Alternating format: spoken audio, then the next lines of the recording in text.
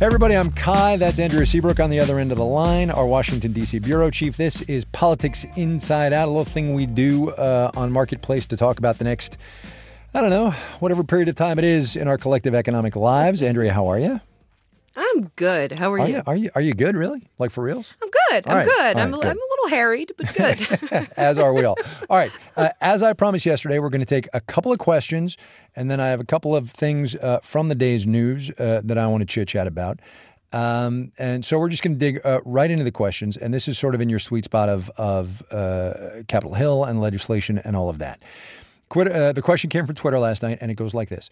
Since history indicates Republicans don't want to fund anything, which is a little steep, but they don't want to fund anything, what does that mean for Trump's ideas? This goes to a thing we've talked about a little bit, about how the president's going to have to play nice with Speaker Ryan. History does not indicate that Republicans don't want to fund anything. Republicans want to fund very specific things. Mm-hmm.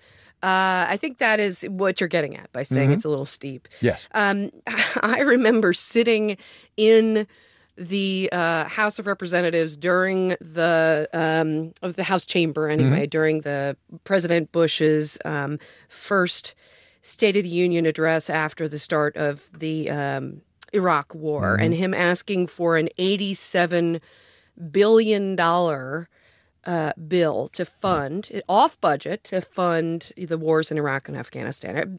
Afghanistan had started a couple of years before and so on.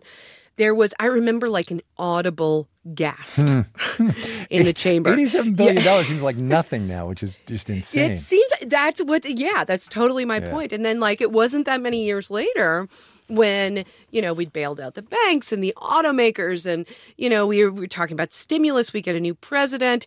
The bailout of the banks, came under President Bush. And then President Obama asks for $787 billion. Right. I mean, $750 billion. In spending for stimulus and to sort of, the Keynesian idea that like when the economy retracts, the public sector should, make up that difference. Right. But here's the deal, right? I mean, the fact is that now with Republicans in charge in all three chambers, it will be easier but not completely smooth sailing for the president, right? I don't buy that. Really? I think, I know. Here's the thing. I have seen Republicans in charge of, I don't mean to be like, rah, rah, rah, with my cane, and rah, rah, rah, but like I've seen Republicans in charge of the House and the Senate and the White House, and I've seen Democrats in charge of the House and the Senate and the White House. And it does not necessarily make things easier because ultimately the way that our political cycle is built, a lot of what these guys do is political. I mean, a lot of it is campaigning starting from the day after, the Wednesday after an election, especially in the House of Representatives. And so every Republican, every Democrat, it's almost easier to say, well, how do I contrast myself to this president as a Democrat than it is to say, how do I contrast myself or align myself, with this president if he's of the same party? Well, all right. Can I stipulate a couple of things here? And, I'm going to stipulate them, and then you're going to object or not as it may please the court. There will be some kind of stimulus program. Yes or no? Yes. Okay.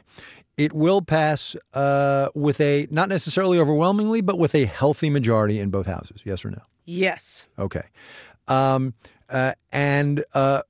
Here's the thing we haven't actually talked about. Democrats will largely line up in opposition, yes or no? I don't know. That's the kind of political calculation that I'm talking about. I think in the Senate, you're likely to see more Democrats come out and say, well, yes, we've agreed on this. We've tried to do this for a long time. It's actually, we're the ones who are trying to do this. Vote yay. Right. In the House, they palpably feel the fact that from the very moment that President Obama was trying to get his stimulus, the American Recovery and Reinvestment Act, there was not a single vote from the Republican conference. Not a single Republican vote helped pass that. And so there is a sense that even though that looked not so great to some people in politics, it worked. It ultimately worked. The Republicans did not lose their majorities. In fact, you could say they kind of won in this election, even though they lost a few seats. And so the Democrats are sort of gauging, do we go along with something that might be okay or do we figure out how to gain the House in the next election? Well, so very brief detour here because I got a couple of things I want to cover, and I don't want to keep people too long. But what do you make of the two sides of this coin on what the Democrats ought to do? Item one is resist, obstruct, because by God, the Republicans did it. That's option one. And option two is, you know what, go along to get along and let's get the government working. Boy, you've just identified the big question that Democrats are asking themselves, right? And it's going to depend on what kind of district they're in, because much the same as Republicans have had a problem in the last few years, there's, moderate districts that elect Democrats expect those Democrats to make government, quote unquote, work. Mm-hmm. More liberal, or they would call themselves progressive districts, tend to elect Democrats that they hope will be a bulwark, right? A bulwark against good word. Against Donald Trump's policies. And so they have to figure out as a caucus, and I think this gets to the point of why. We haven't said this yet, but why Nancy Pelosi and the Democrats have postponed their leadership election. No, but it gets to that point. Is this sort of the question? Are we going to be Bernie Sanders or are we going to be Hillary Clinton? That is exactly what you've asked. And that is the soul searching the Democratic Party is doing right now and must do. All right. New topic, actually same topic, different kind of question. Steven Mnuchin, former Goldman Sachs partner, guy who is rumored to be in line to be the Treasury Secretary of these United States under President Donald J. Trump, said this today at Trump Tower in New York. Quote, the economic priorities are clearly taxes, regulatory, trade, and infrastructure. Right now, we're in the planning stages. We want to be in a position where the first 100 days we can execute the economic plan, which gets me to the question of the day from our Twitter feed last night. How long is it going to take to get infrastructure bill going and to get all this tax policy stuff rolling out, starting with January 20th as day one? Right. 100 days, it sounds like a long time. It's really not. Yeah. Not for $1 trillion in infrastructure spending, not for overhauling the entire tax system. There is nothing that can slow down a president's ambitions better than the legislative branch of the United States. I mean, things that, they feel the power of the purse in their mouths. And especially in the Republican Party. Yeah. Ew, sorry. And money, gross. Don't put money in your mouth, kid. Yeah, don't put money in your mouth.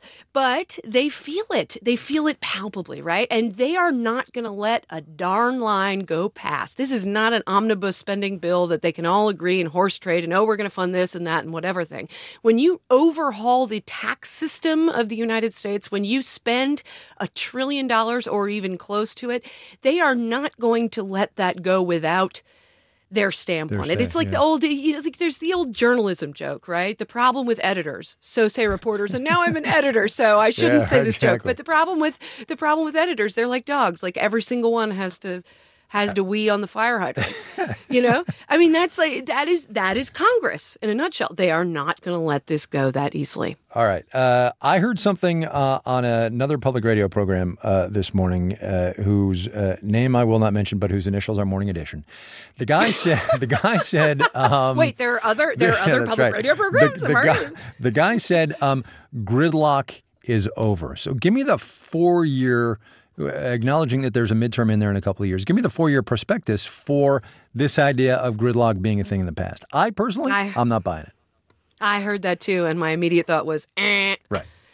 Big X. Okay. No. In fact, it's a different kind of gridlock that happens. And it's what we're alluding to here, right? I mean, in some ways, it's so much, it's not even some ways. It is so much harder to govern than it is to talk about governing. And ideas are, it's, like a campaign is kind of like a grant proposal, right? You go in and you say, like, give me $1 trillion or $1 billion or $1 million or 100, whatever, and I will do all of these wonderful things. And then you get the money and you do what you can, which ends up being a much different story than what you painted.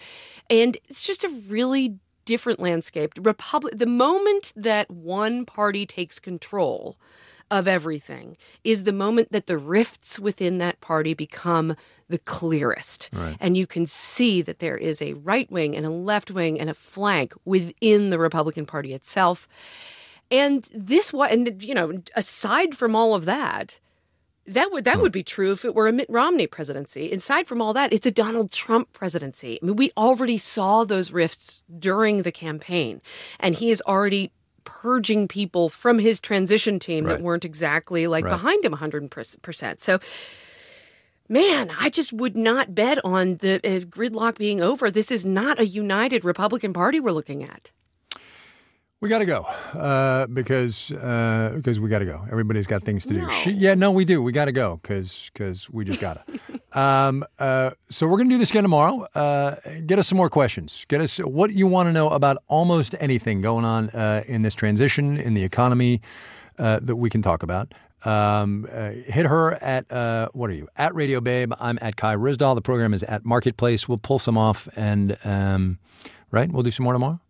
Yeah. All right. I'm going to try and answer a few on Twitter, too. Oh, that's a good idea. Yeah, I'll get on to it. So many good questions. Yeah. There are. And you know what's funny? So I did a Facebook thing today, and everybody was like, well, not everybody, but somebody said, would you be doing this if it was a Clinton administration? And the easy answer is, yes, of course I would. Of course we would. But here's the deal. The reason we're actually doing this is because there are so many unknowns with this administration that's incoming. There are so many things we just don't have any idea about. As you said on Wednesday, the day after the election, it's not like you had actual policy positions, right? 6 pages on a website ain't going to do it to run a government. It ain't going to do it. Nope. And those are the questions that we're answering. All right, I'm out of here. I have to say it. No, what? Kai. What? Politics on Mars. Politics on Mars. I know. Well, we got the URL. I know. Politics on Mars. We got the URL. POM. Politics on Mars. Yeah. All right, bye. Bye. This is APM.